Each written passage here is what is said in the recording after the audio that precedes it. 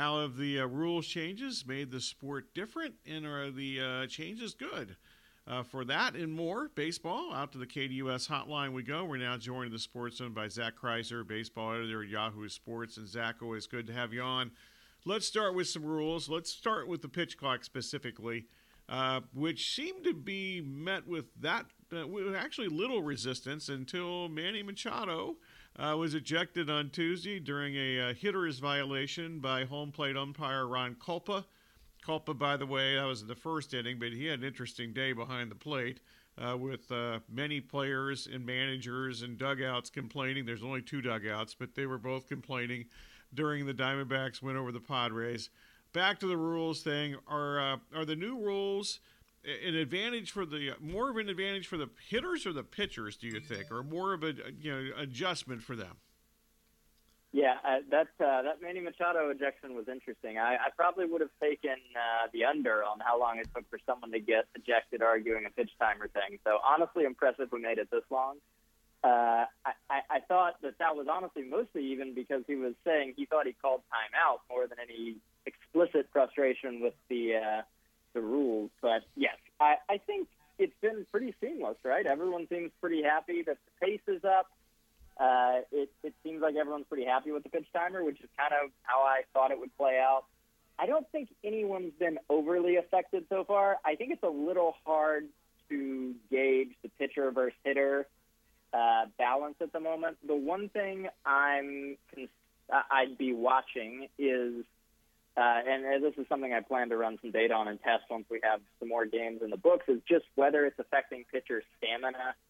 We've seen some older pitchers lose velocity as the game goes on. Carlos Carrasco had this happening for the Mets the other night. But obviously, pitchers just have injury issues or stamina issues every year. It's not necessarily a result of that. So I want to get some better sample to see if that's a thing that's happening to a lot of pitchers or if it's just a one-off or two-off case.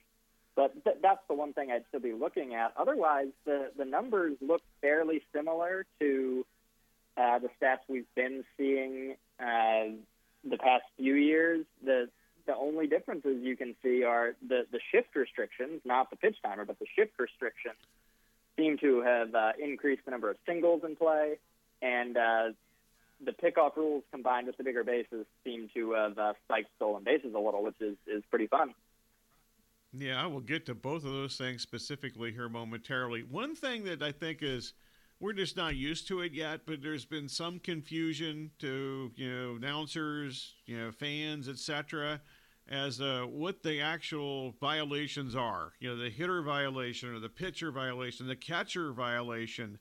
And I heard it mentioned on during a broadcast on Tuesday that the umpire needs to announce it to the crowd. But if they did that, to some extent, wouldn't that kind of defeat the purpose of increasing the pace of play? Yes, I don't think we need a full NFL-style referee explanation for every violation. I think there's a couple things that could do it. Broadcasts are still working on how to display the pitch timer, I think, and part of the confusion with some of them is the broadcasts are by and large only showing the pitch timer prominently when it's running down, and that kind of ignores the part where the hitter violation happens at 8 seconds. So that being on the screen, at least at the beginning, I think would help a little bit. And, a lot of baseball calls, we are used to the umpire having a very particular motion that he does whenever the event happens, whether it's a strike pointing to the side or an out with the closed fist. There probably just needs to be a more comprehensive and universal language for the pitch timer violation, because I think there's the clock motion, as if he's motioning to his wrist when there's a violation, but there's no designation for who the violation is on. So they probably need to develop a little bit more of an emphatic way for that to be communicated. Definitely that would be preferable to stopping and explaining it verbally. Meanwhile, you mentioned the stolen bases. They're certainly up. Pitchers limited in throwing to first base. Their times to do that have been obviously reduced greatly. Will the increase in stolen bases maybe decline once the pitchers and catchers, managers, bench coaches, whomever, come up with more of maybe a standard plan to slow down the running game? Yeah, I think the initial spike will probably flatten out a little bit. I think the conditions, especially when you combine the fact that more people are going to be standing on first base, having gotten a single, I think that is going to increase the opportunities for stolen bases and the reason to do it, because scoring from second on a single is very possible, and there are more singles. So I think the conditions all add up to more stolen bases. Do I think it will stay at this level? Probably not, but I'll be interested to see how it plays out, because I think there was some skepticism when I was in some spring training camps. There was skepticism that stolen bases would actually go up. So I think you've seen some hitters go right in and buy the idea and say, I'm going to steal more because it's going to be easier. And the success rate is way up too. So I think you'll probably actually see more attempts for a little while as more guys see that, oh, this is actually a little bit easier, I should take the base. And then you will see pitchers who've never had to develop a slide step will probably figure one out. Catchers who have been maybe sitting on one knee for framing purposes might adjust and get in a better throwing position. So I think you'll see more attempts and a slightly lower success rate, and it'll level out so that we are at like 2012 levels of stolen bases instead of the really low levels we've been at. Zach Crizer of Yahoo currently in the Sports Zone. Okay, the shift rules. I saw Kyle Schwarber last night hit a line drive to right field for a hit that would have been an out, and a routine out most likely in recent seasons. So how much of the shift rules changed the game? And once again, I know we're into the short sample size and so forth, but Schwarber is got to be amongst the leaders that had hits taken away from him in recent years. Yeah, I think Corey Seager, Kyle Schwarber, that type of hitter who does Anthony Rizzo, who hit a lot of those line drives to the pole side over the infield. I think what you're seeing is the rule says that there have to be two fielders on each side of second base, but it also says they have to be in front of the grass. They have to be on the dirt. And I think that part of that being on the dirt is maybe the most significant thing, because it takes away their ability to put that second baseman deep in the hole. The only way you can counter it is like the Royals actually did once for Joey Gallo, and take your left fielder and put him in that spot and play with two outfielders, basically. I don't think many hitters are going to see that. I think it's going to be pretty much a Joey Gallo situation, or maybe in some extreme situations for other hitters.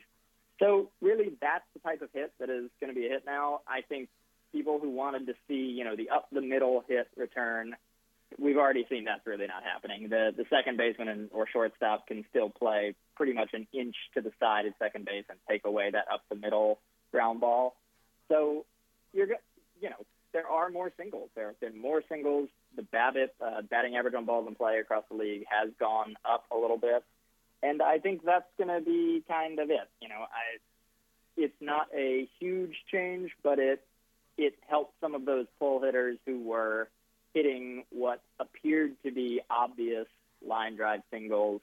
They will get the singles out of it for the most part now, where they weren't before, and it creates a more traditional, if the ball is scalded in the hole, now it really requires an athletic play from an infielder to get to it, where sometimes it didn't before. Okay, I heard a juice ball theory out there mentioned yesterday. There's, last 24 to 48 hours, quite a few home runs. Have we seen enough to wonder if the baseball has actually changed, the baseball itself has changed since last season? Well, it's interesting. So, I think there was very good reason to be skeptical about MLB's handling of the baseball for the past, 6 years or so. The league has now set up a drag dashboard on Baseball Savant, which is the kind of clearinghouse for StatCast metrics. So you can actually look at daily drag measurements, which is the thing that really makes the ball fly. It's a measurement of how the ball flies. And last year was the least homer-friendly year since 2016 by drag. And the previous years, 2021 had been a more moderate home run year. 2019 and 2017 were the big years where the ball was flying so out of this world that the home runs felt almost like a gimmick. So we actually have drag readings for every day of the season so far, and right now the drag readings are in the realm of 2021, not in 2019 territory. The most extreme day was close to 2017, but not even in 2017 territory. So you're really looking at possibly a return to 2021, but it's hard to say too much so far because there have been so few days. But I think it is prudent to be looking at this drag dashboard and seeing if the batch of baseballs that is in play right now might be a little more homer-friendly than we saw in 2022. Sure. Okay, so we're less than a full week into the season. Do we know yet whether the more casual fan is watching more baseball because of the pace of play changes? I certainly don't think we know if it's because of pace of play changes. I saw some reports that viewership for the opening day games and the national game on opening day were up significantly, and that seems like a start. I think really baseball has to, let this play out and let it be a word of mouth thing of, hey, the games are only 2.5 hours-ish now. It's a lot easier to make that commitment. It's a lot faster-paced experience. There's less dawdling. There's less adjusting your batting gloves.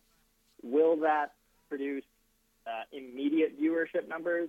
I'm not really sure. I think in the grand scheme, the time of game and the pace of play is more of a barrier that's down. It's not an invitation to people. It is more of a reason that they might have stopped before and now they won't be stopped there. I think the greater invitation might be the increasing batting average and the stolen bases. This is a year that could produce, I think it's unlikely it produces a really, really high stolen base total season from someone, but maybe Ronald Acuna Jr. goes after 40-40 and creates a big national story that way. Maybe Aaron Judge goes after a record again and creates attention that then translates into people realizing the entire rest of the game has shifted a little bit. I think that's more of what it is. It is not an inducement in and of itself that the games are faster, but it might be a barrier that is down now. Going around Major League Baseball, Zach Crizer from Yahoo. Okay, on to some, annual baseball questions, and certainly small sample size. But are there a couple of teams that have caught your eye so far in a positive way?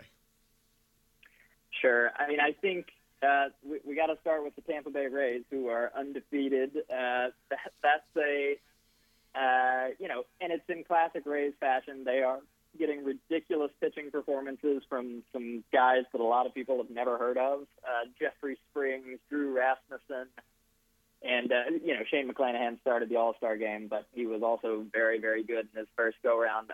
I think the question for the Rays is, can they get a full season out of Wander Franco healthy? And if he really takes off like the star prospect he was, and, if he can have a full major league season playing as he has so far, I think the Rays are going to be more of a factor in the AL East than maybe people thought coming in, not because of these 5 games, but just because we've seen the reminder of, okay, if this team is getting Wander Franco at full health and has this pitching, maybe they're a little more exciting than we give them credit for because they are kind of stuck in a smaller market with a smaller fan base. So I think the Rays have been impressive. I think the Orioles have not necessarily convinced me they're going to contend, but they have been particularly adept at exploiting the new rules. Cedric Mullins and Jorge Mateo have both been running constantly. They are very fast. They've gotten on base so far, and they have taken advantage of it. I think that's an interesting element to add to what was already going to be a better team just by virtue of having star catcher Adley Rutschman and top prospect third baseman Gunnar Henderson up for the full season. So I think the fact that they're leveraging the rules is a really interesting development. And then I'll mention that, the Dodgers don't have the same level of stardom that they had. They kind of sat out the offseason. But early on, they are getting contributions from young players that weren't, superstar prospects, but were, promising young players. We've seen Miguel Vargas and James Outman on base pretty much constantly. And I think, they're going to be formidable once again, even if they didn't make a big splash this winter. Okay, so opposite side of that, after 6 days, are there some teams that might not be as good as predicted? I know it's one less than 1 week, but there are a couple teams that kind of look like they maybe didn't really have much spring training at this point. Yeah, I think the obvious one that has struggled out of the gate is the Philadelphia Phillies. They are having some issues with depth and injuries. Bryce Harper, we knew, was going to be out for a little while after having elbow surgery last year. And they also missed Ranger Suarez, the typical kind of mid-rotation starter. He went out right at the end of spring training, and they've had to shuffle their pitching staff. And it did not go great in the first series against Texas. They got shelled in their first game against the Yankees, but finally won a game last night. So they've put themselves in a bit of a hole. If you're going to be a playoff contender, it's not that 5 games matters, but going 0-5 is just a pretty big hole to get out of. The other team that I would say has some flaws exposed that we maybe saw coming, the Cardinals they do not have a pitching staff that you can trust. They have a lineup that is excellent. They have superstars in Nolan Arenado and Paul Goldschmidt. They have a lot of really interesting young players who are hitting, and Jordan Walker, and on down the line to more established guys like Brendan Donovan and Lars Nootbaar. But Jack Flaherty probably had their best start of the season, and that involves walking like 8 guys, even though he, managed to go keep the game under control and get the win. So I think they have some questions to answer on the pitching front, and the way Milwaukee has played so far, Milwaukee's basically the opposite. They're all pitching no bat by the projections, but they've been hitting so far. So the Cardinals probably need to get some pitching in line to fully contend. Zach, appreciate it as always. Thanks much. I'm sure we'll be checking back frequently through the season. Thank you. Zach Crizer, baseball editor at Yahoo Sports,